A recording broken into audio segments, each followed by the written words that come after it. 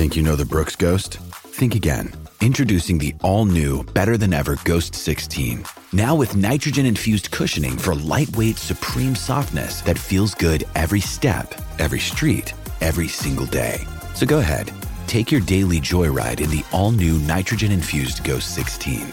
It'll turn your everyday miles into everyday endorphins. Let's run there. Head to brooksrunning.com to learn more.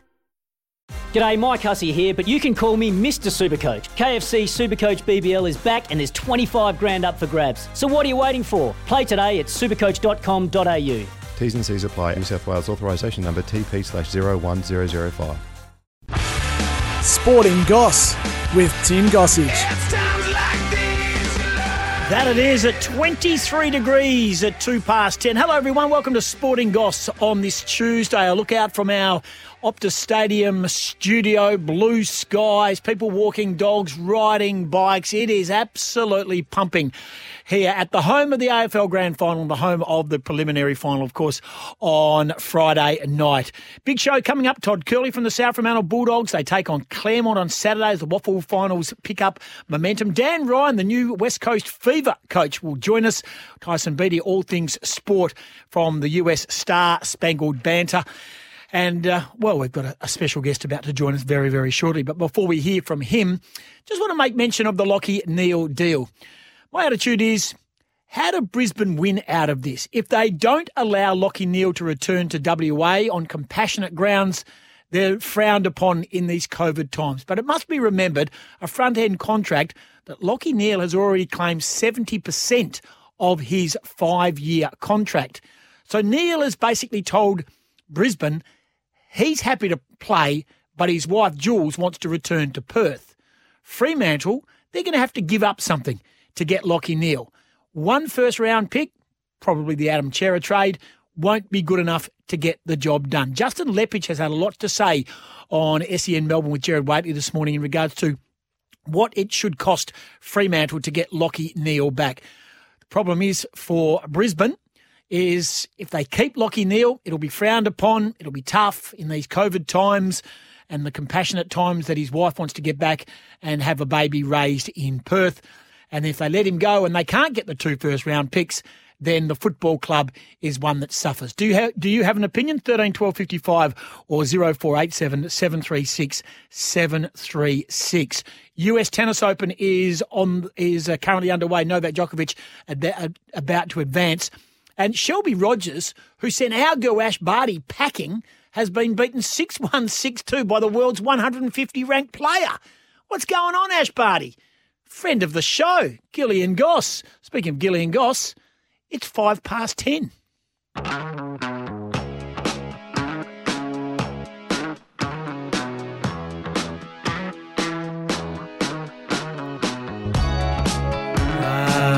Well, it's not Gillian Goss, but we're kind enough to have the great man online from his Peppermint Grove abode. He didn't want to come all the way in. Because he says, look, that means I'm another 15 minutes from the beach and I need to be close to the coast. Hello, Gilly. Exactly. Good morning, mate. That's right. That's crucial beach time in this weather. Can't be coming in there and getting back out there to Peppermint Grove. Hang on, mate. Let's just correct that. Sorry. Just around the corner from you. Sorry, Eagle Bay. I do apologise. That'd be nice too down there at the moment. Would good morning, mate. Yeah, just sort of drop in and say good day. I was interested in talking a few cricketing. I know you're across all the world sport, but we'll get to that in a minute. But I'm also interested in what did Mr. Leppich have to say? What sort of cost would it be for the Dockers, in his opinion, to secure the signature of Lachie Neale? All right, have a listen. This is Justin Leppich, who looks like he's going to re-enter the AFL coaching frame with Craig McRae, but he's currently in a role of SEN. This is what he had to say. This is reaction to Lachie Neale from Justin Leppich with Gerard Whateley this morning. Have a listen. It's a very sensitive topic. Only for the old school side of you says you signed a deal, you stick with it, and that's my generation of person. But in the modern day world with COVID, we all have partners, and we all have to, make decisions as a family and as a group. So that's the separate part of it. That's the second part of it. And I think that's the part Chris Fagan will focus on, and I think that we should focus on, because it is difficult. You think, raising your now that we've done the early part of the kids, we know that you can get through the first couple of years all right. It's hard. But, when you're a first-time parent and you don't have family around and you've got COVID, you can see the stress that's going to be created around that. At least, I guess, if they're based in Perth, at least Lockie's partner would know, or at least I've got my family around him. Even if something crazy happens and Mark McGowan locks everything down and Freo have to play out of Adelaide for a year or whatever could possibly happen next year, because we don't know with our states and what's going to happen. So I can see the logic behind it and why they... Yeah, so that's it. That's Justin Leppich. Look, I just want to play one more bit. Now, this is Leppich explaining the shift in power with players and contracts, where clubs are actually, Gilly, holding no power whatsoever. Basically, the contracts aren't worth the paper they're written on. Have a listen. No. Oh, it happens quite a bit, and they know that it can get done with the mechanisms of the AFL. Whilst they're there to say, well, all three parties have to agree, so that's fine, but there's so many things in the background that manipulate the result potentially, because you've got managers that manage multiple players. So there's so many things interweaved into these decisions. It's not as clear cut as, it's just one particular transaction. So I think it's if the clubs had a bit of rights, it'll actually pull it back the other way a little bit. If the players knew that, I've got a 3-year deal, but I could sell that contract to Adelaide next year. And the clubs would love it, because you think if you've got a potential salary cap issue coming up, you can just do a quick transaction over the phone almost. Very impersonal, and it's not the Australian way. I guess this is the American way. But what it does is we often see clubs that do have salary cap issues that can't fix their problems for years because they've got to wait for the player to be happy. They've got to wait for him to come out of so they've got to do all the waiting. They've got to do all the hard stuff. Whereas the players, if they're in contract, they can say, oh, well, I think, if you can get a deal done for me, do it. Whereas in my day, that's not that long ago, you wouldn't even contemplate something like that. So if you were in contract, you were in contract. Yeah, you just G yourself up for, I've got 2 years to go. I've got to get my way through it. So it's a different mindset. But at the end of the day, if everyone wins, it's okay. But I guess, and you don't tend to see this all too often. It's probably only a handful of players are in this position that they can put their hand up and decide where they want to go all the time. Most other people fight and scrap for their position on a list. Thoughts, Gilly? Yeah, look, I hear everything that he's saying there, and I guess I'm from that generation similar to Lepper that contract's a contract. We know that's completely changed. I mean, in the NRL, they've signed on and already promoted where they're heading to next year, when they're still focusing on trying to win a premiership for a current club that a player is at. So I think it's only adding to the disenchantment of fans. I mean, sport is still being very, very well supported, particularly, again, through these COVID times. It's been wonderful to have sport on, and we know what it was like in the initial lockdowns, last year, 18 months ago, where there was nothing on. And we were all sort of, so desperate to see it come back on, and we're thrilled it has. But I think as far as being bolted on supporters of particular clubs, it's really challenging to find a way to have that emotional tie when it just chops and changes and you don't know who's where and what's going on. It's you almost need someone to sit down and fully explain it, certainly year on year. And that makes it really, really tough for the fan base, I think. So it is what it is. Player power is there. It's happened in cricket. We've seen, the commentary around Justin Langer's situation. If we're to believe the reporting on that, that's been player-led. Almost a revolt to an extent that they want him out. But players and player managers, Goss, that's who are well and truly, and players' associations, it's almost to the point where they have equal, if not slightly more power than the governing bodies across a lot of sports nowadays. So it's a changing dynamic, and as the commercial parts of sport grow and increase, it's going to be more and more a feature of the discussion and the sporting landscape. The front-end contract, and this is what's been reported today through various media sources. So 70% of a 5-year deal he's already taken the money for. So he's got 30% left for the next 2 years. So he's taken the cream, Lachie Neale, out of Brisbane already. It's very, very... So when you say front, so 70%, so that there's a larger portion of the contract money is in the first 2 to 3 years, and Correct. Simple as that. Yeah, and so he's known that all along. Absolutely. Yeah, clearly. So it's just whether the cynic will say there was a plan here all along. But I don't look at it like that. I think it's a genuine COVID scenario reaction that when he signed that deal, COVID wasn't around. So there was no way. But COVID was around when they were starting to plan to have a family. Yep. But that's, sure. But I still don't think that was anything sinister in, getting I don't think there's anything sinister in this, 100%. Front-end contracts have been around for a while, haven't they? Yeah, very true. Hey, Goss, big Brisbane fan. Let Lachie Neale go. 46 touches 2 weeks ago. 15 were effective. He's past his best. Get what we can get for him and move him on, says BT, who's a Brisbane fan. And the amazing stat that keeps getting revealed, that Lachie Neale has missed 7 games this year and Brisbane have won all 7.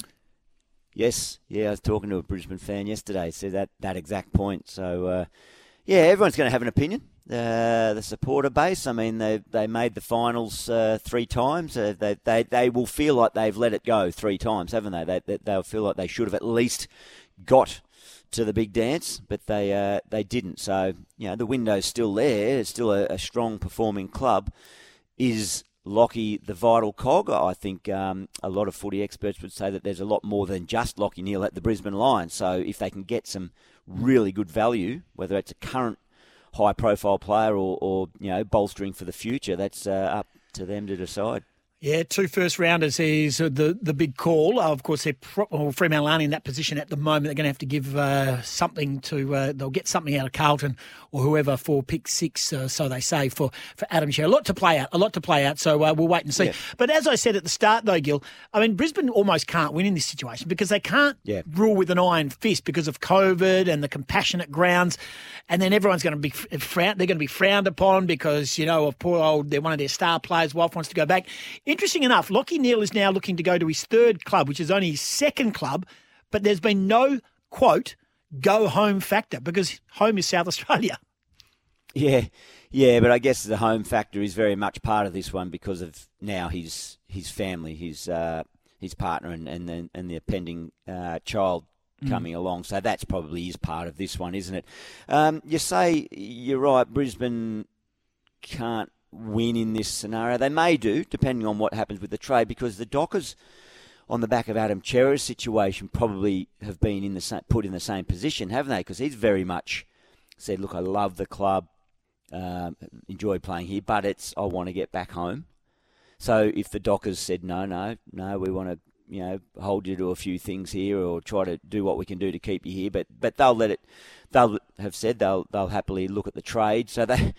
you never know what's around the corner. They might end up with a very impressive footballer, a Brownlow medalist, back at their club. It's just anyone's guess. I'm sitting here trying to work out what the cricket summer's going to look like. I've got no idea with scheduling, where we'll be playing, where the games will be happening. That's the same with this trade period, particularly now with COVID thrown in amongst it as an issue. What sort of trades are going to get done? It's a lottery anyway, as an observer outside of it, outside of the industry.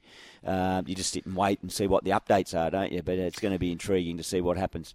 Look forward to that. If anyone's got an opinion of that, 0487 736 736, or you can give us a call, 13 12 55. Gilly's online because, let's just share what we've done. We've had to do an interview for our Friday Focus today, and I'm really looking forward to the full unedited version going to air on Friday with Gilly and Goss, and I'm sure people will love it. It's with a name synonymous to WA sport, Gilly. It is. It's a guy that's he's featuring on Friday night, so we'll be running the full edition, obviously, in Gilly and Goss on Friday morning, the morning of the prelim final. Melbourne, hot favourites, and they're just such a sentimental vote around the neutral supporters that are left in the competition now. But Angus Brayshaw, as you say, Goss, a family name across WA sport. A family that it's very dear to your and my heart. We've had a lot to do with the variety of family members, from Grandad Sticks and Joan to James, a good mate of mine, and Blake I've played a lot of cricket with and against. And then now the boys, of course, Mark, his own AFL career and heavily involved in the industry. He's moved into an interesting space now, Mark, in the company that he's involved in corporate world. But and of course, the boys that have got out there and forged their own AFL AFL career. But Angus Brayshaw, he was... We've got it in the can, haven't we? It's going to be great to run that out. But it was a good, fun chat, very interesting, and he's a good talker. He's a great talker, and you'll hear that just after 7 o'clock for Otis Eyewear on Friday morning. But we have pulled this little snapshot out of it, Gilly. Sit back and enjoy this. Yeah. Pump up your own tyres, Big Ed. Here we go. This is Angus Brayshaw talking about Gilly being a childhood hero and the reason why. Have a listen.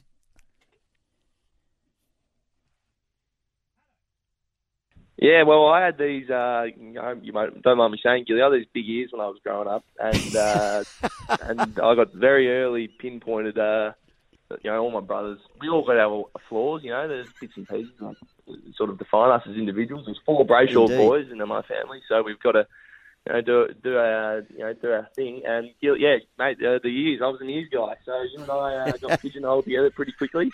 And I've got this framed photo of you and something about, I can't remember what the message says. I probably could still dig it up somewhere, but I remember it was a badge of honour. After I realised Adam Gilchrist, because I would have been 5, 6 or 7 when that stuck, which was coincidentally around the time that Australian cricket was in its, I would say, heyday, and I wore it like a badge of honour, mate. So that signed card got me through some brawls at home, and I'm very appreciative for it. You wouldn't even remember signing it, but it served me well over the journey.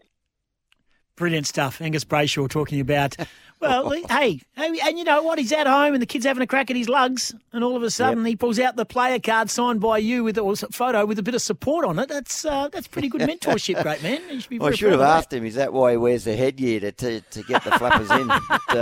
It was always handy when I was batting, although I did have one of my ears sticking out through the ear guards one day, and I ducked a bouncer and it came through and just clipped the flesh of the ear, but there's plenty left there. It wasn't ever going to chop it right off. I don't even look at your ears. I just look at your wallet. That's bigger. Now, Chera and Neil have the same value considering their age. Your thoughts, Simon of Claremont? I understand that Chera is very much in the infancy of his game, and Lachie Neale's been around a while. He has won 4 of his last 5 club champions wherever he's been at a footy club. He's won a Brownlow medal. And he's got finals, albeit they haven't won too many finals, Brisbane, with him there.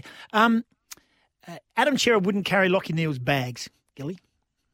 That's your opinion? Yep. Not even the same player. He's not an inside. Lachie Neale's body of work is next level. He's an absolute A-grader. Adam Chera is a nice player on the back of, he's got beautiful skills. He's a beautiful kick. They're 2 very, very different players. When I said a couple of years ago that Adam Chera wants to go back to Melbourne, and he had subsequently signed a new deal since that time, Gerard Healy said on air in an interview with me that Adam Chera would be an All-Australian and Brownlow medalist. Wow. And so he'd be a Lachie Neale. Yeah. And I don't think he is. So, hey, Goss, why? Just remind us all, why did Lachie Neale head to Brisbane? Just for a change of scenery, Gilly. Was it as simple as that? Look, it depends on who you speak to. Okay. But for the public, what in the public space? What was the reasoning? I just think he felt there was although when he went to Brisbane, they weren't exactly flying. In fact, they were probably at their worst time. And he went there, mate, money speaks all languages. Huge offer. Yep. Struggling to probably get a piece of the pie of what Fife was getting and a few others as well. Yeah, Look, there's a whole lot of talk. If you speak to Lachie Neale publicly, Lachie Neale is a fantastic. Look, there were rumours about falling out with Nat Fife. That was just so far from the truth, it wasn't true. And then there was talk that he and Ross Lyon didn't get on at all. Right. But you speak to Lachie Neale, he'll publicly say that's rubbish. I speak to Ross all the time.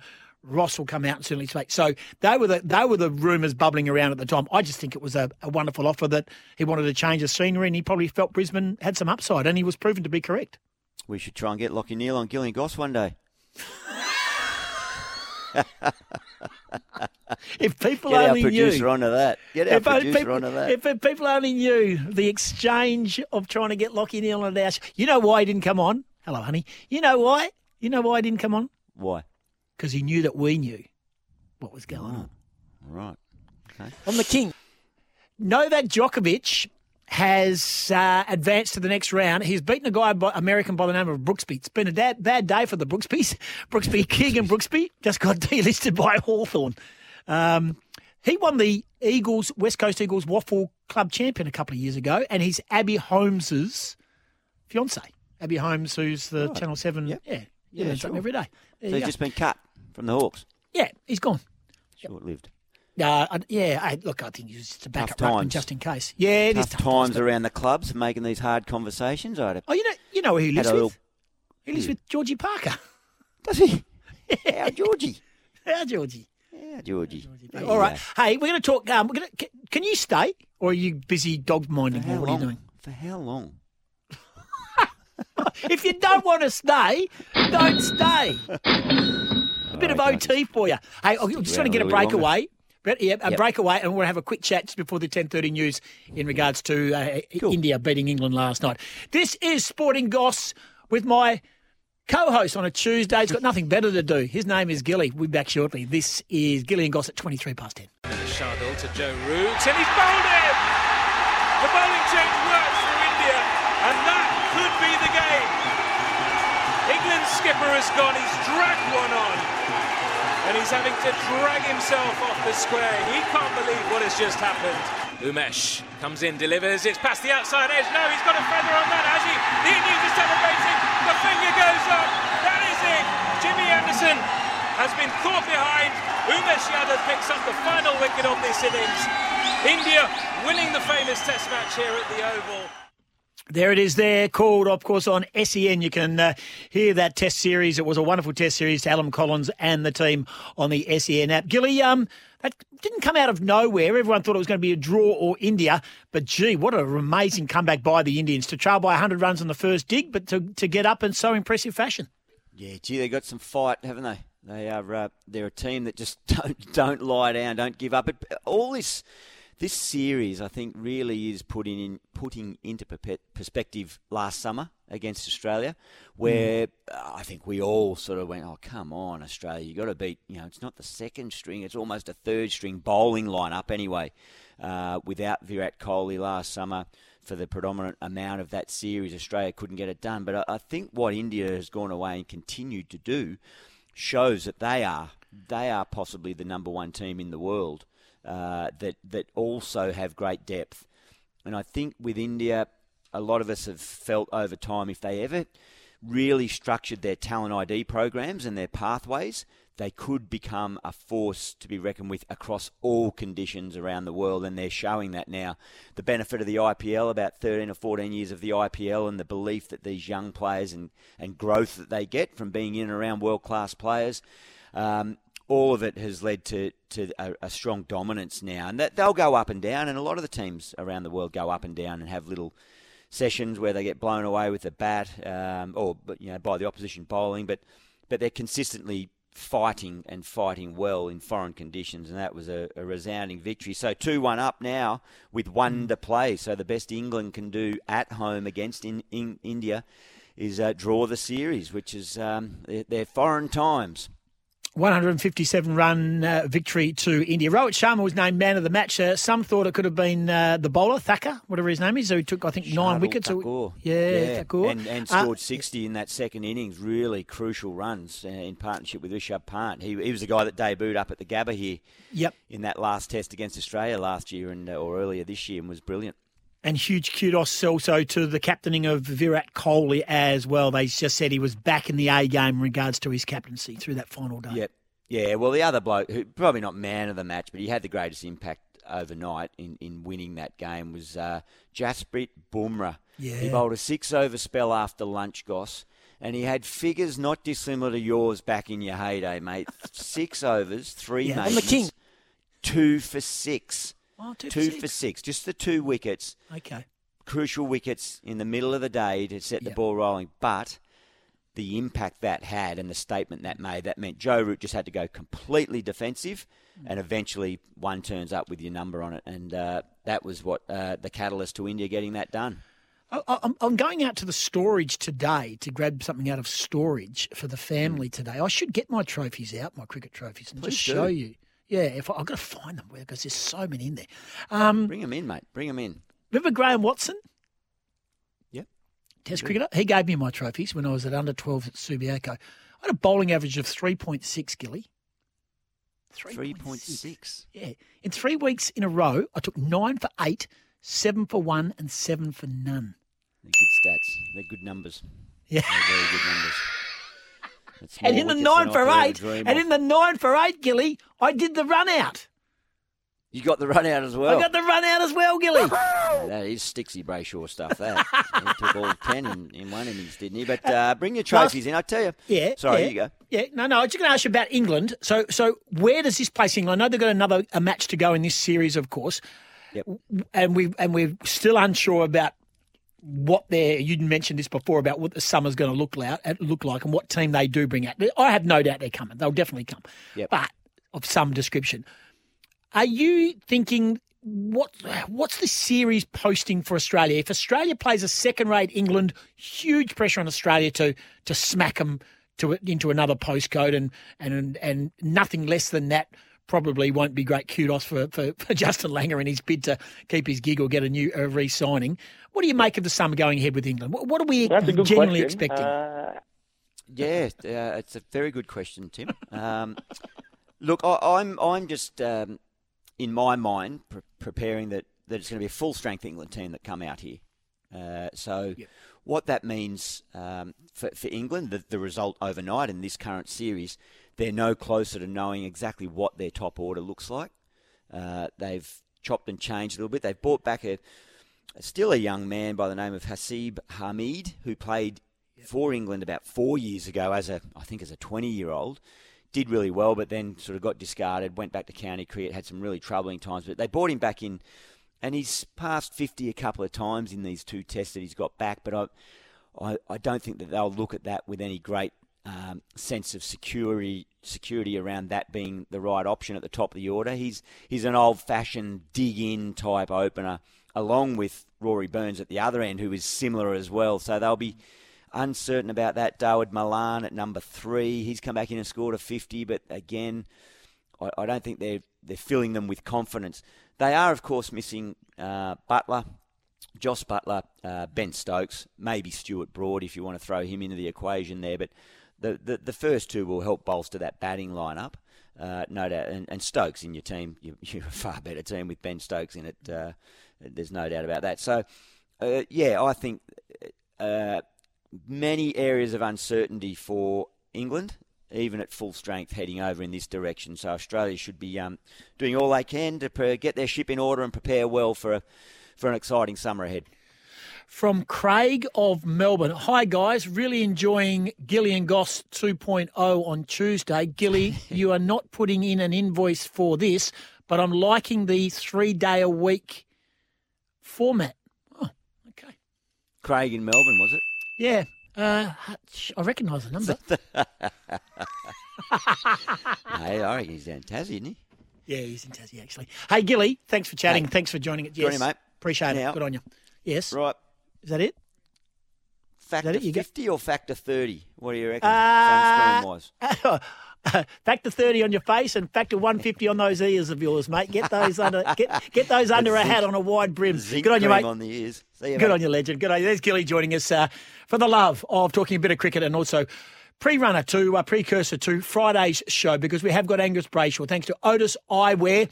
He's our Friday Focus after 7. It's a great chat. You'll love it. He's such a lovely young man and a beautiful talker.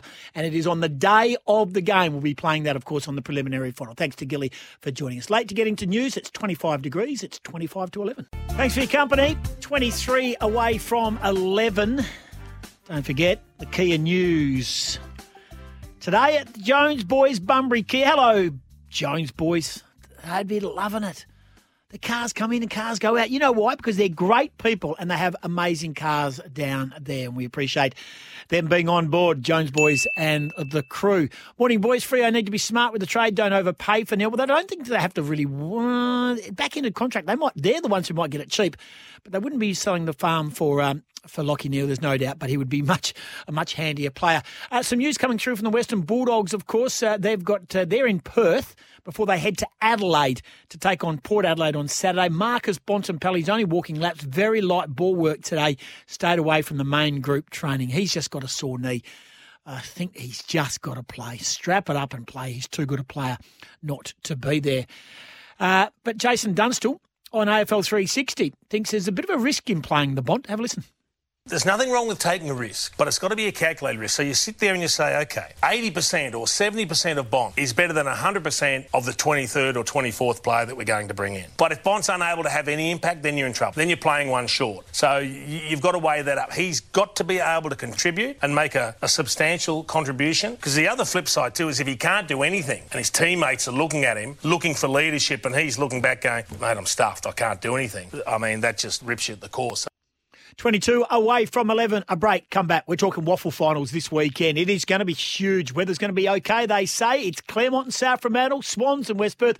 Subiaco is smoking the peace pipe. We'll take a break, come back. Todd Curley, the coach of the Bulldogs, next. Sporting Goss. Sporting Goss on this delightful Tuesday, 28 degrees. We're heading for a top today. A bit of rain coming later in the week. It'll be interesting to see if it does rain come Saturday down at Fremantle Community Bank Stadium. It is the finals time. It all starts. South Fremantle are hosting Claremont. That game goes at 2:40. The coach of the Bulldogs, Todd Curley, has been kind enough to join us. Well, that's the first part of the equation taken care of, mate. You're in the finals and locked away second spot.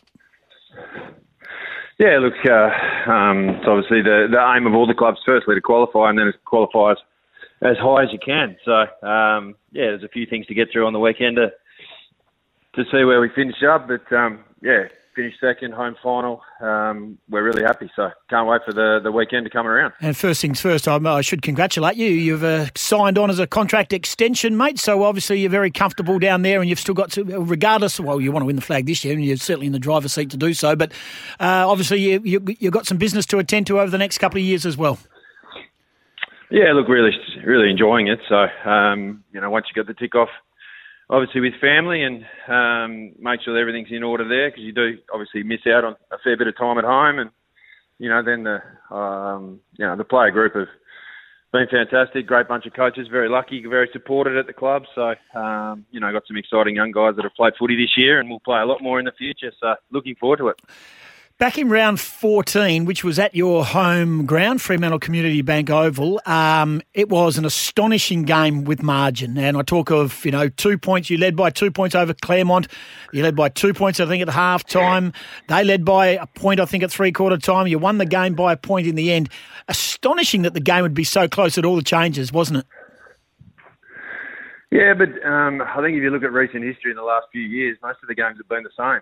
Been pretty close all the way through, pretty physical affairs and, two pretty good teams that are pretty evenly matched. So, we're expecting, very similar this weekend. You were pretty accurate. 11 goals too. They kicked 9-13. One player who stepped up probably from that day onwards, you kept him under wraps on that occasion. I think he only had the sort of 16 or 17 disposals, was Bailey Rogers.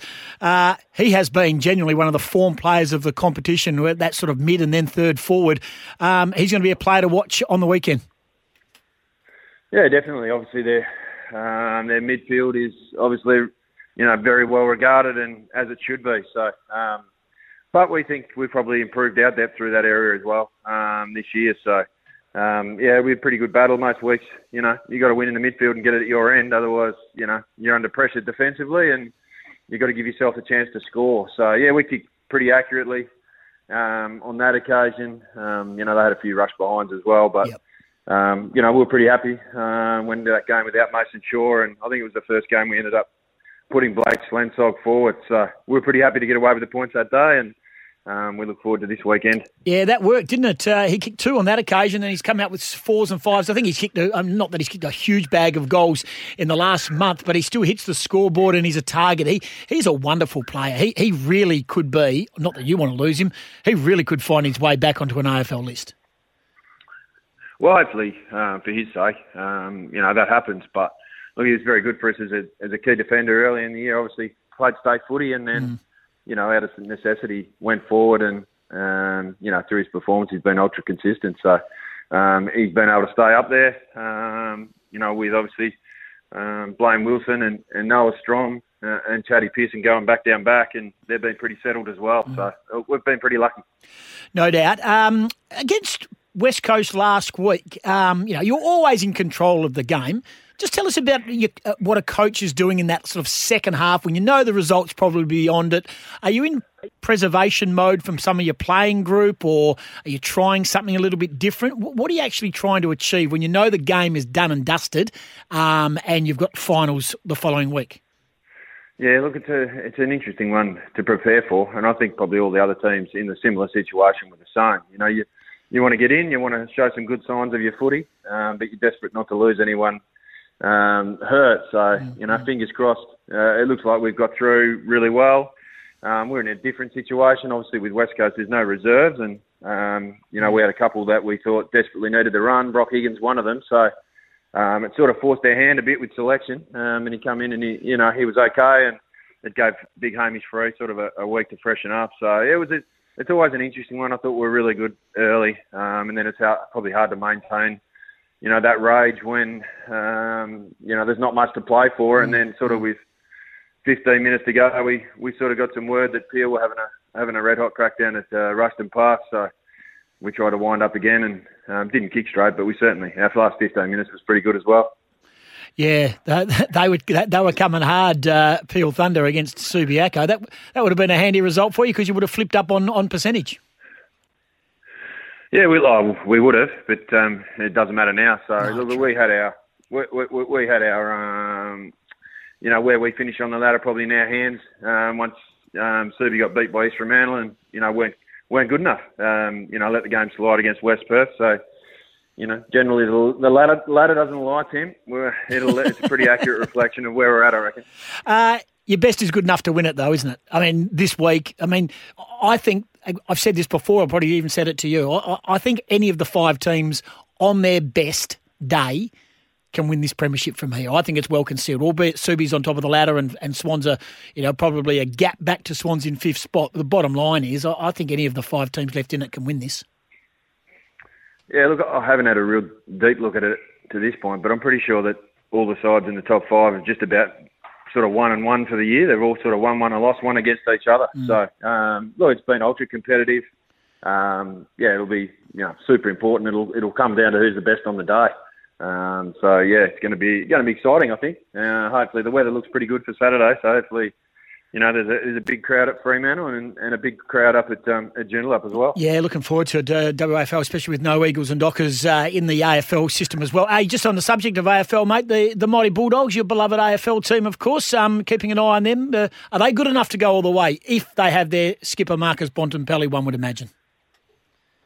Yeah, well, I think, certainly their last couple of games weren't great.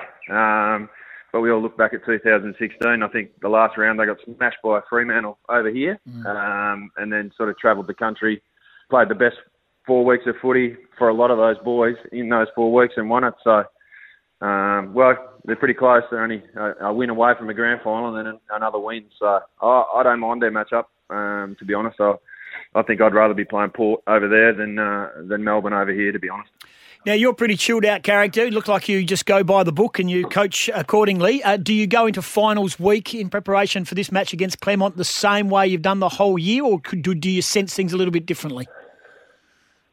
Oh, look, I think it's a bit more about enjoying it as well. Most of the comps, there's only, the top 5 left and, the weather's certainly turned a little bit and it's been a bit warmer and a bit lighter. So I think everyone enjoys getting to training and it's a bit warmer and a bit lighter. Yeah. So we'll certainly try and enjoy the month and play. Look to put out our best footy. We're generally a team that focuses mostly on ourselves, and we think if we get ourselves right, then we'll be right in the hunt. So it looks like we'll have just about all our squad fit and available, which was, at the midpoint of the season was our number 1 priority. So we've qualified and we've got most boys up and about. So, we're just looking forward to it now. 2:40 Saturday, Fremantle Community Bank Oval. It is the first final, the week 1 of the finals. It is South Fremantle hosting Claremont. Going to be a beauty. Appreciate your time, girls, and all the very best in the finals campaign. No worries, guys. Anytime. Good on Thanks, you, mate. mate. There's Todd Curley, the coach of the Bullies, and a new contract extension there. 2 years. He is a super coach. I reckon he could go very much above the waffle if he really wanted to. But he's focusing on what the Bulldogs are doing. South Fremantle and Claremont, West Perth and Swans and Subiaco, well, they're just licking the ice cream, waiting for see who's next. This is Sporting Goss.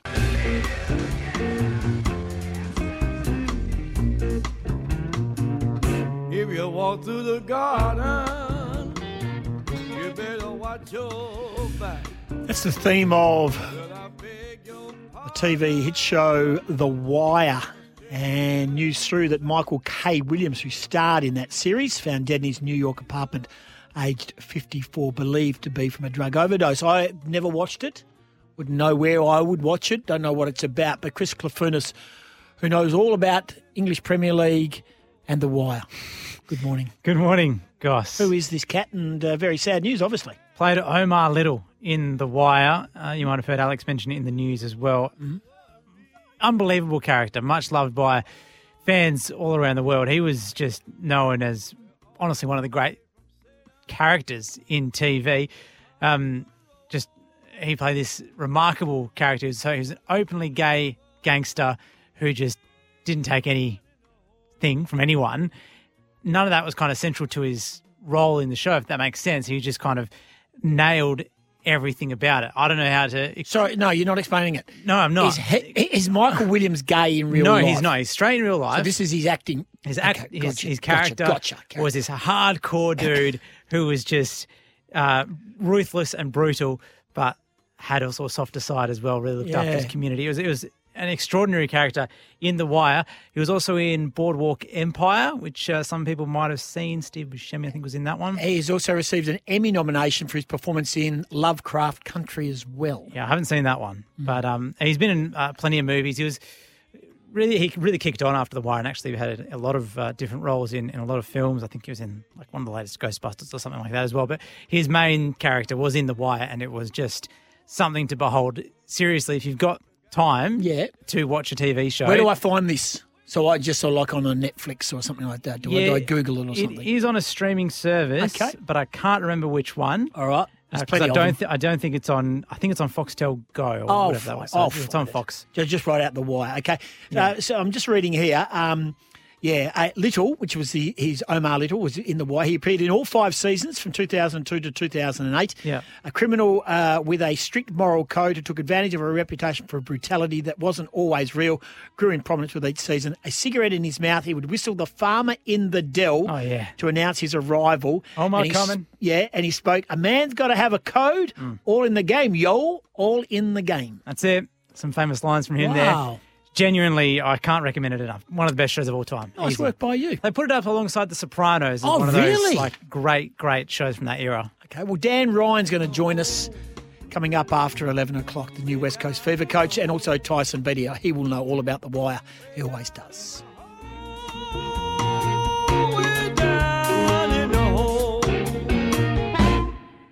Oh, where do you turn for sunshine? You turn to WA at the moment, 26 degrees. Don't forget, don't get caught out. Make sure there's water for your dogs and your cats out and about. You might have just raced off to work or you've gone to lunch or whatever you may do.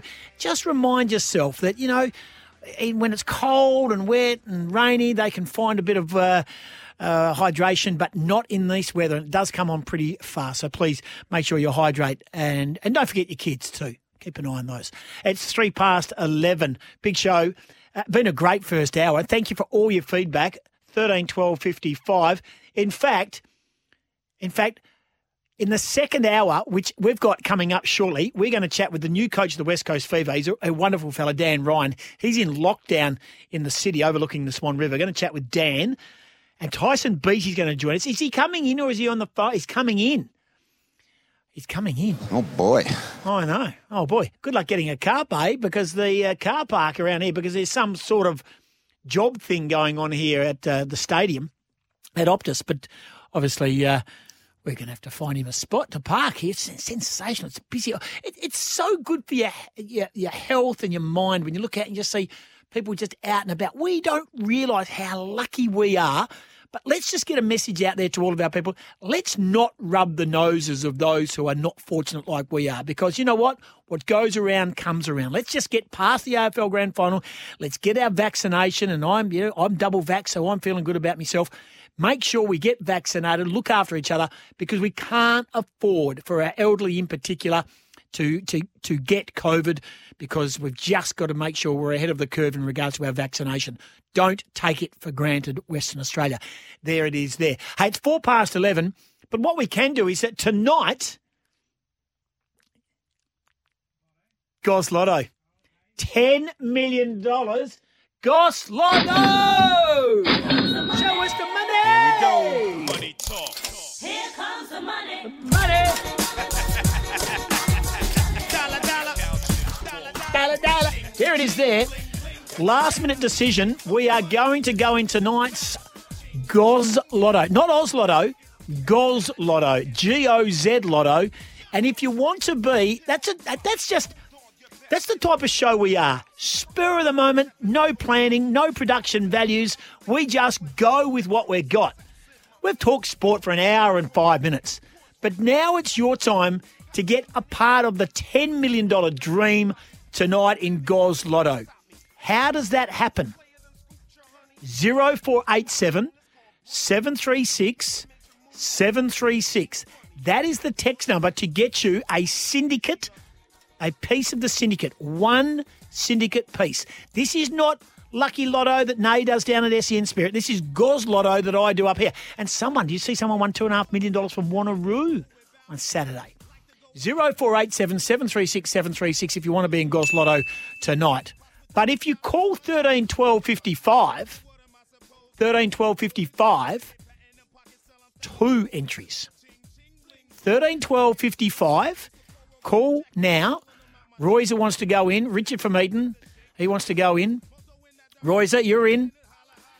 13 12 55. If you call Chris Klafunas right now, Special K, 13 12 55, you get 2 lots, 2 little pieces of the pie in Goz Lotto. Or if you don't want to call, 0487 736 736. 5 spots up for grabs only for the double dipping.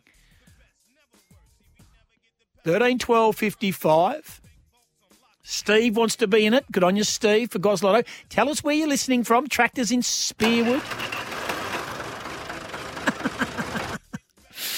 Nice work. Have I told you a story about Tractor? 0487 736 736. If you want to be in Goz Lotto, it costs you nothing to play. You just tell us who you are and where you're listening. And if you call the number 13 12 55, you get 2 nominations. That's how good it is, by simply making a phone call. 13 12 55. JJ's in Gero, listening on the app on Goz Lotto. Get to it now. We'll get a breakaway. It's 26 degrees in town. So it costs you nothing to play. $10 million. That's right. $10 million. Oh, boy. If you want to be in our syndicate, get to it now. 0487 736 736. Or if you want 2 pieces of the pie, pick up that phone. 13 12 55. This is Sporting Goss. Welcome back to Sporting Goss. We are heading for a top of 28 degrees.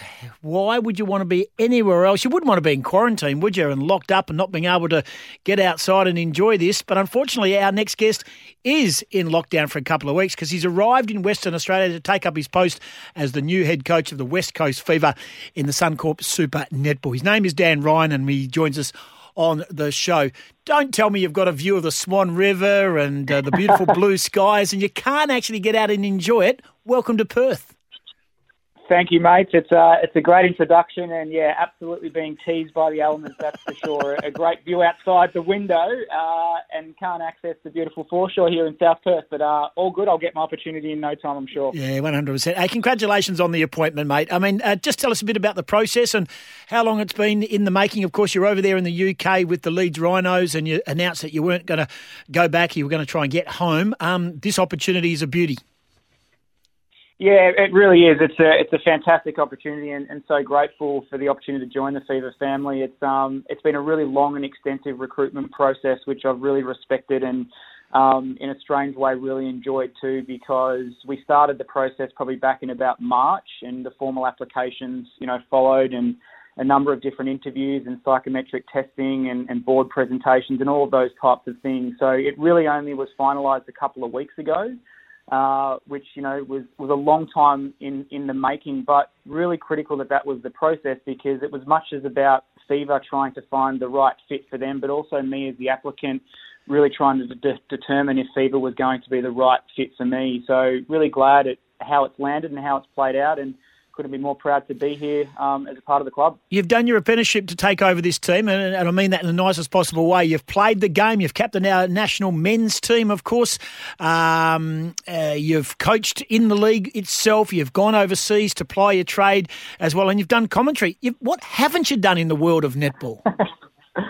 Yeah, I've been around, certainly had a number of different roles within the game, and, it's been a lifetime involvement, and to be honest, to get to this point in my career at 37, it's a lifetime's work to be ready and be equipped with the skill set required to be in this position. So, one of the things I really value about my coaching journey a lot has been the depth and diversity of my experiences, and high-performance sport is a tough place to work, and not all experiences are full of success, but, any challenge and any opportunity in high-performance sport for a coach is incredibly valuable if you're able to take what you need out of it. So I've really done the hard yards and lived in 3 countries and 8 cities and got the runs under the board in terms of getting the exposure that I felt I really needed to have a well-rounded skill set as a head coach and a high-performance professional. So this opportunity is a great one for me, and feel like Fever is a great fit with all of the resourcing and support provided for the coach. And the quality of the program and the playing list and the staff is so exciting here at West Coast Fever, and I can't wait to get stuck in and see what value I can add to something that is already incredibly successful. Dan Ryan, our guest, a 2-year deal to replace Stacey Marinkovic, who of course concentrates now on her gig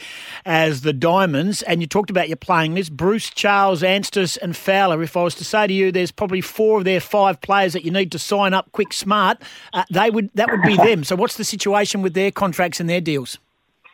Yeah, you're not far off, mate. I think, the playing list that is here is incredibly healthy. It's in a great position, and, our number one priority is to ensure as much stability and consistency from the past couple of seasons. So those players that you mentioned, absolutely high on the priority list, as are many others. So we're looking to make sure that we can really sustain what's currently in place and maybe add some value in certain parts of the court as well. But, those players that you mentioned are certainly, key elements to our success moving forward. Tell us a bit about I know you don't want to go too far back, and it was a long time ago in real terms, the Adelaide Thunderbirds experience inside the Suncorp Super Netball. 2017, 2018, it wasn't the most successful time in your coaching career. I think you lost 27 in a row. You went back-to-back wooden spoons.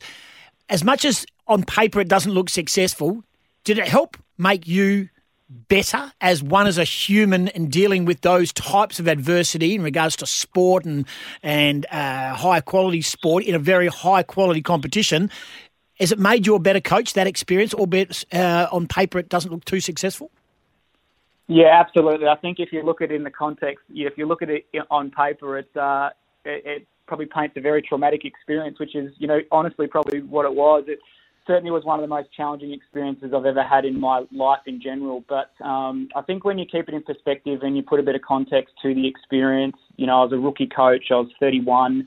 I didn't have a lot of experience up into that time. The club was in a pretty difficult position. And, when you spend 2.5 years on survival mode, you learn so much about yourself, so much about what's required to be successful, so much about what you need around you, and so much about, what you need within yourself too to be able to handle a situation and circumstance like that. And while Adelaide was incredibly challenging for me and everybody involved, to be honest, I'm so grateful that was my rookie experience, because if I can survive that and then find a way to thrive after it by gathering all the learnings and the wisdom and the knowledge that comes from such a hardship, it really does set me up for what's to come in the future. And I wouldn't change it for the world, because it's actually been the biggest catalyst for my growth. And I think it's something I'm really proud of, that I've been able to positively navigate my way through the years since then. And I honestly probably wouldn't be sitting here today in this opportunity if I hadn't had that experience, because, again, depth of diversity and experience in high-performance coaching is critical, because not all teams and all coaches win all the time. So if you can't handle and respect the losing and the struggle and the challenges just as much as when things are humming along nicely, it puts you in a pretty precarious position. So there's nothing that will surprise me or nothing that I can't handle, and resilience is probably one of my biggest attributes, and I'm really looking forward to being able to use all that skill and wisdom and experience that I now have in a job like this at Fever. I think it's a nice fit. Well, having been in Adelaide, you know what what sport means to the community, and same goes here, probably even multiplied. They're a bit feral over here when we don't win, and I think the same goes for netball. And we know that the girls were coming off a difficult time, having had 12 points docked under a previous regime. They won the most games, but they bowed out and they weren't happy with it, and they're still smarting, they're still hurting, and they're probably wanting to move on quickly. How do you regather the group, and can you share with our listeners this morning, Dan, what the general messaging would be to the group when you first get them together? One, do you talk about the year that's gone and the opportunities missed, or do you talk about some positives moving forward? How do you find a blend? Yeah, one of my big philosophies as a coach, and it always has been, is that deep reflection to make meaning of the experiences. And I think for me, there'll certainly be some deep and insightful conversations with the individuals, but also the group around making meaning of the past 12 months, because it was a pretty intense time for the team. But the way I look at it too is that the way the team was able to perform, conduct themselves, demonstrate some incredible resilience and fight to perform the way they did with what they were carrying and the pressure and the scrutiny, that for me is a team that I want to stick by and stand by. So there's a lot of positives to come out of the past couple of seasons for the club, but it's really important too that the players and the team reflect and have learnt the lessons or made meaning of the experience to use it in their next opportunity, which is hopefully in the 2022 season. So you've certainly got to acknowledge those elements. But, for me coming in, it's a fresh vision, it's a fresh voice. There'll be some subtle changes in how we go about our business. But also we really want to honour what's gone before, because again, we were 2 goals away from a premiership in 2020, and we're 1 win away from another grand final berth this season. So we're not far off, and perhaps it's a slight improvement between the years, or it's a subtle tweak to the game plan or personnel, and that will certainly be the messaging for me. We have everything we need here to be successful, but we certainly need to make meaning of the past and find ways to really attack the future positively. And the handover from Stacey, have you had conversations with her? Will you... Once you get out of lockdown, will you try and meet with her to discuss a bit of a handover? Because, she's left them in pretty good shape and she's a hard act to follow. Oh, absolutely. And, I have full respect and admiration for Stacey and what she's achieved here. And, she's really thrived as a head coach of this club. And she's been so giving of her time and her insight and her knowledge and her wisdom within the players and the program. And that's why I think this job is so unique, in the fact that the outgoing head coach is moving into another position, be it the Diamonds role, and leaving everything in such a good position for me to inherit and continue it on. So she really wants to see me and the club go well, and she's been so brilliant in the handover, and that will continue over the coming months as well. So it's great to have her, I guess, within the inner sanctum of supporting that handover, and it makes it pretty unique to know that all the information I need is just a phone call away. 100%. Dan Ryan has been our guest from the West Coast Fever, the new coach. We're looking forward to seeing him put his stamp on this team, and we do love the West Coast Fever, and they've got great support in our community. Last one for you. I see Nat Medhurst is back in WA, which is fantastic. Come back with Sam. And look, that's her departure, and I know you weren't around at the club at that time, her departure from the club, and for whatever it may be, the reasons, and she went across and played for Collingwood and tried her luck over there. I would love someone of her ability and success and respect in the industry somehow involved at the club. It could do a lot worse than actually just have a conversation with Nat. Am I getting ahead of myself, or would you like to have a chat to her to see whether she can go in some sort of mentoring role? I'm sure it has to be run through the club as well, but it would be great to have her back because she's much loved over here. Oh, she absolutely is, and I think Nat's a legend of Australian netball, and it's great that she is back in WA and happy and getting settled with life here with her partner and young kids. So, certainly, open to checking in with Nat and seeing how she's going. I've known Nat for a while, and certainly respect what she's achieved throughout her career, and my goodness, she plays the goal attack role better than most people ever had. So she's a great asset, but we'll see how that one goes. So, stand by. Good on you, Dan. Sorry to want to throw you under the bus there. Hey, Dan Ryan, appreciate your time. Currently, 21.5 degrees, blue sky. I'm at Optus Stadium. We're looking across. Fantastic. Just give us, once again, can you just paint the picture of what you're doing right now in your overlooking South Perth? I can, mate. I'm sitting at my desk in my hotel here. I've got a beautiful view of the city. I can see the South Perth foreshore. Nice. The sun is shining. Nice. The water is absolutely sparkling, and I'm absolutely envious. Good on you, Dad. Hey, welcome to Perth, great man. We're looking forward to it. We've got a great relationship with the West Coast Fever. They've got a great relationship with the sporting market and the media market here in WA. They are much loved, and hats off to you. It's a wonderful signing, and everyone's very excited. Thanks for joining us. Thanks, mate. Really appreciate it. Dan Ryan, the new head coach of the West Coast Fever, here on the Sport. Here comes the money. Here we go. Money talk. Here comes the money.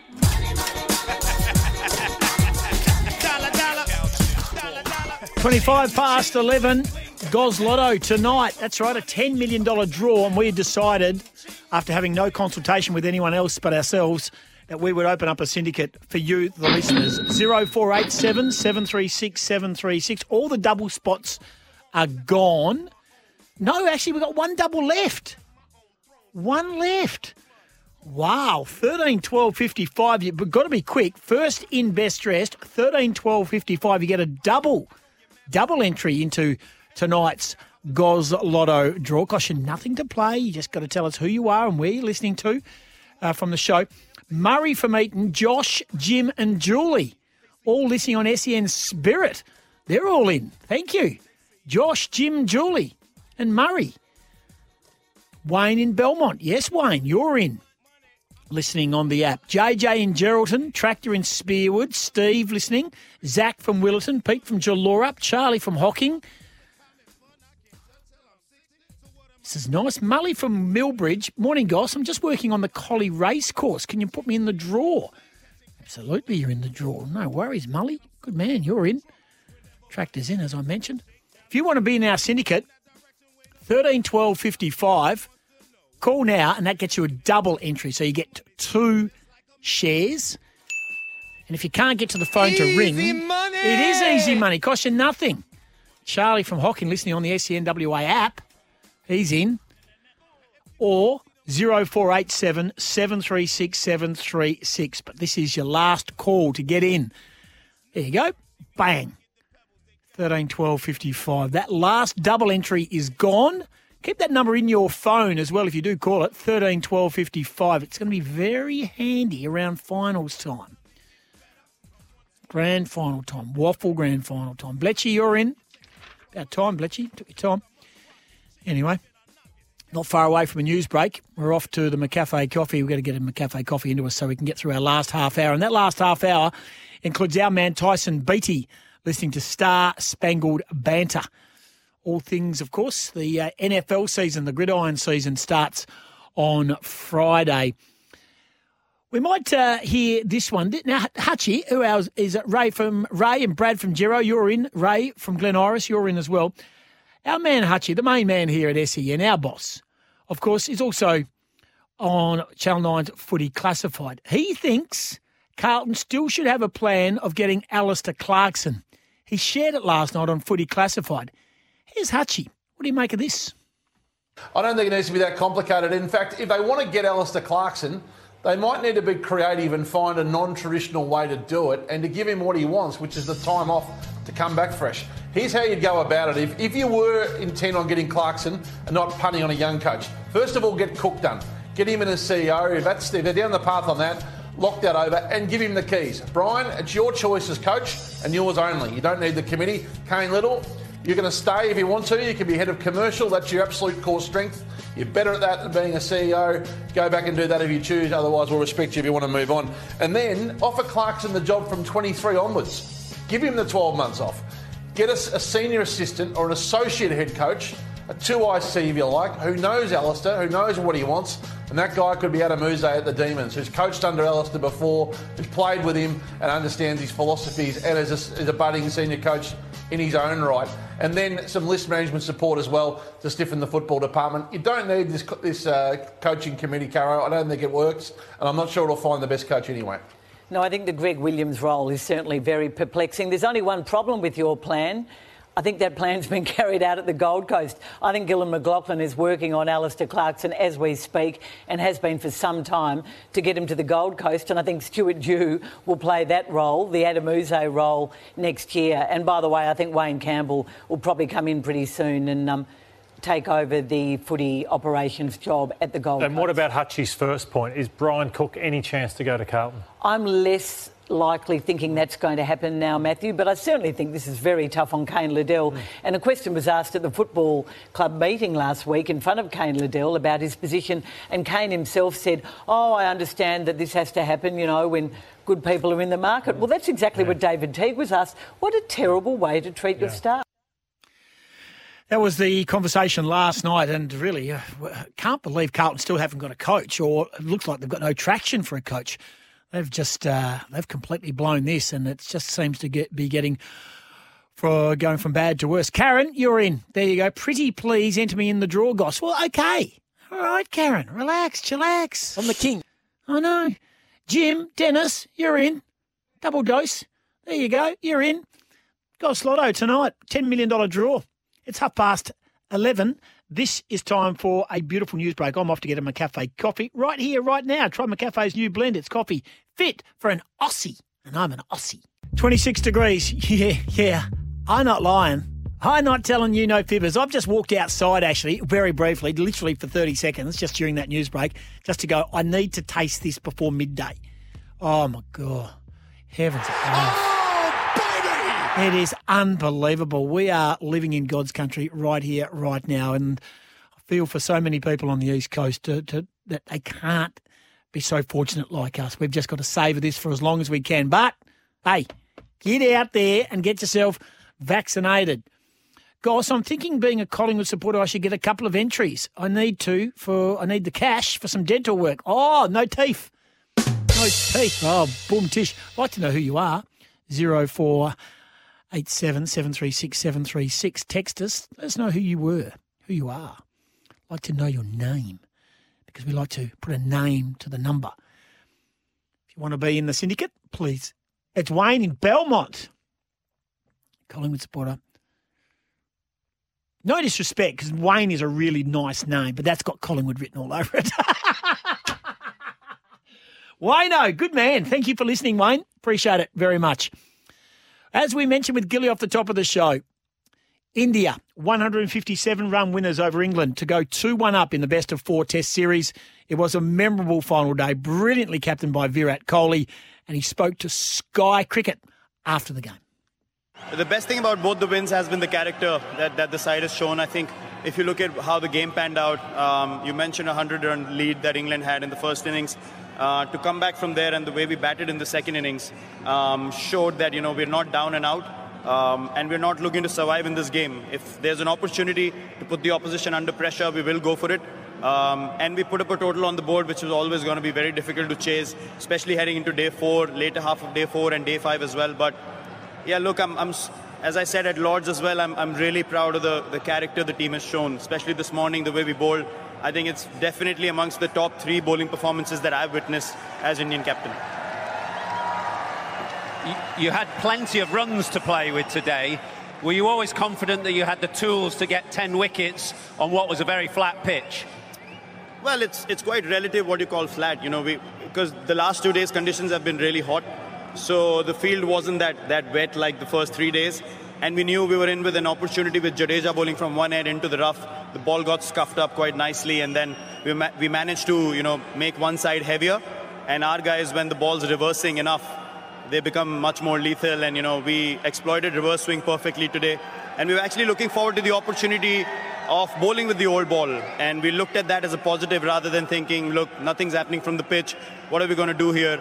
Rather than that, we believed as a team that yes, we could get all 10 wickets today, and that's exactly why it happened, because the boys had belief. right at the heart of that was, of course, Jasprit Bumrah, who bowled an outstanding 6-over spell after lunch. Yeah, absolutely unbelievable spell. I mean, if you give 27 runs off 22 overs on this kind of pitch, I think that's a huge effort in the last innings of a test match where, as you said, the pitch hasn't offered enough. But, you know, as soon as the ball started reversing a bit, Jasprit just said, just give me the ball. And he bowled that 6-over spell, as you mentioned, and got us 2 breakthroughs, which completely shifted the momentum to our side. And from there on, we knew any more mistakes from England and we'll be all over this game. Rohit is waiting to our left, but I wanted to perhaps reference the performance of another man who might not get the kind of accolades because he's not picking up the man of the match, but Shardul Thakur's influence on this game was significant. Well, I think you pointed out a performance that, you know, Rohit's inning was outstanding. We all saw that. I mean, playing against a 100-run lead, as I said, as an opener, the conditions were overcast, and his knock was the difference in the second innings. But if you look at, you know, the impact performance we were looking from a lower middle order point of view, I think what Shardul has done in this game has to be remembered for a long time, because even in the first innings he stood up and his 50 was actually the difference between a 150-160 lead and a 100-run lead, and his 60 in the second innings as well, a counter-attacking one. I felt like it deflated the opposition, where when I got out in the morning they were looking at a few more breakthroughs and probably try to, you know, restrict us to a reasonable total. But I think the way he batted again in the second innings was outstanding. And therefore lots of chat about India's team selection and the absence of a second spinner. Do you feel his performance absolutely vindicated that selection? Well, look, we never go towards analysis and statistics and numbers. I think people have got jobs to do. You know, they have to focus on a few certain things. Within the group, in the change room, we know what we focus on, and then we take a collective call as to what feels like the best combination for us to walk on the field with, and whatever feels best balanced, we just go ahead, and we believe that we can win test matches with that bowling lineup or that batting lineup as well. So whatever the noise on the outside, we don't really bother with that. We just have belief in our group, and that's carrying us forward. A final word. Ravi Shastri, of course, the coach, and one or two of the staff not here, absent, probably watching on television right now. A word for them. Yeah, look, I mean, it's unfortunate they're not here, but they did call the team just now. Everyone's very happy, obviously, with the win. Also, we get ahead in the series with one test match to play. It's absolutely a great momentum booster, because we've been here for a long time, and now this gives us even more motivation to go out there and, you know, try and win the next one as well. We have everything that we need to win. We have the belief, we have the team. Even though we rested a couple of our bowlers, we still stood up, and, you know, guys did the job with ball and bat in hand and in the field as well. So we just looking forward to opportunities, you know, of stepping onto the field and playing for India and being proud about it.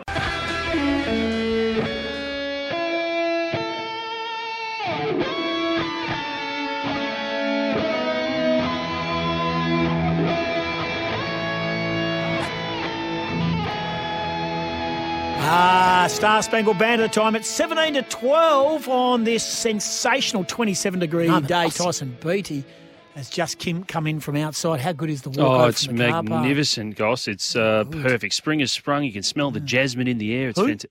The jasmine, you know, the plant. It's is it a plant? Yeah. The rice. I thought you were talking about rice. I love jasmine rice. Hey, do you recognise this sound? Pass of fame. Everlast on the mic. Here we go.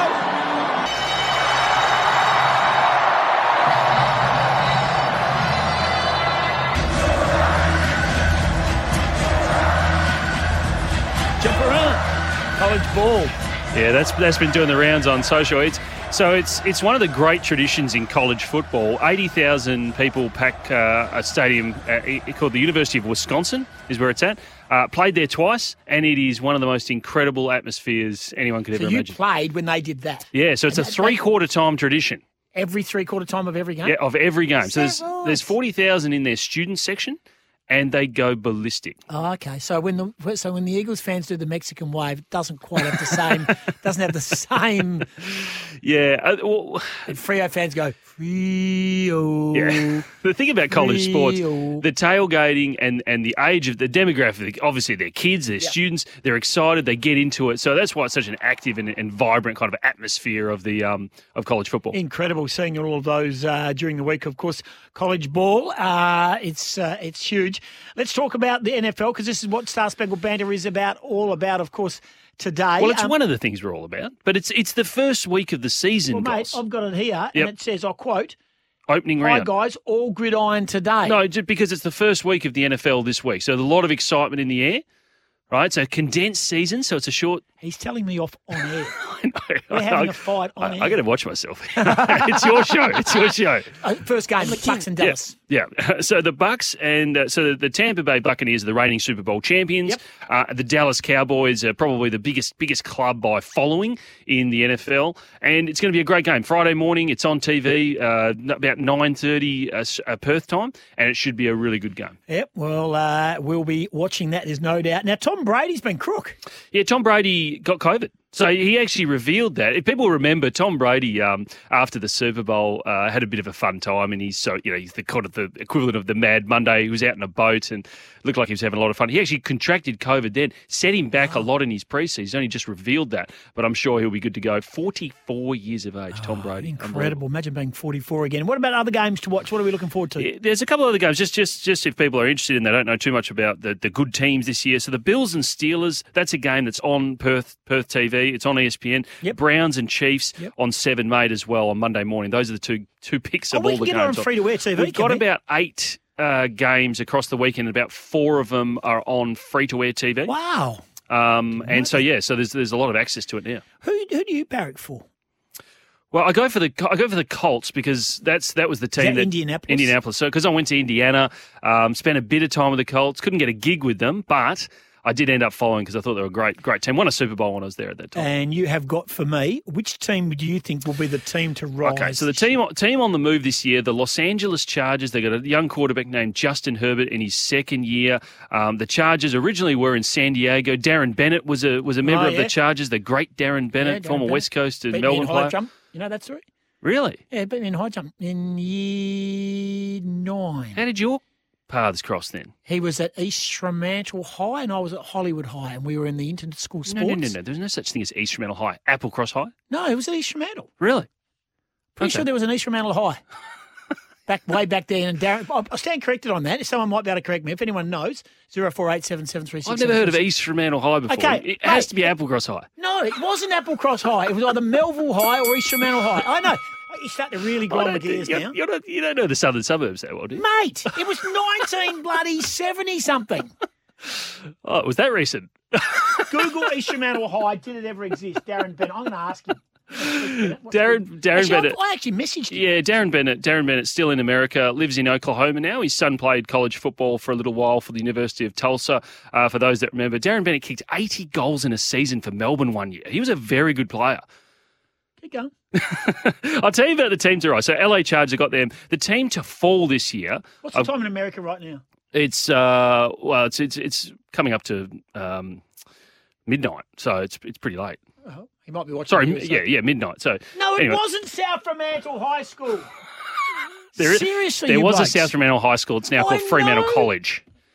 So I'm just trying to correct you. That's all right. Okay. The team to fall this year, the Seattle Seahawks, they've been up for a very long time. They did nothing really significantly in off-season free agency and trade. So I think they're going to probably fall down the list. I'm just going to keep going here while you look at that. Keep going. I'm texting Darren as we speak. My Super Bowl pick, so you can record this, Chris, because he's going to pull me up on this in about 4 months' time. Yeah, recording. The Cleveland Browns against the Green Bay Packers. The Browns have been terrible for a long time, but they've really developed over the last couple of seasons. They played playoffs last year, and the Green Bay Packers with Aaron Rodgers, I think he's determined to go all the way this year and win the Super Bowl. That's my Super Bowl pick, the Browns versus the Packers.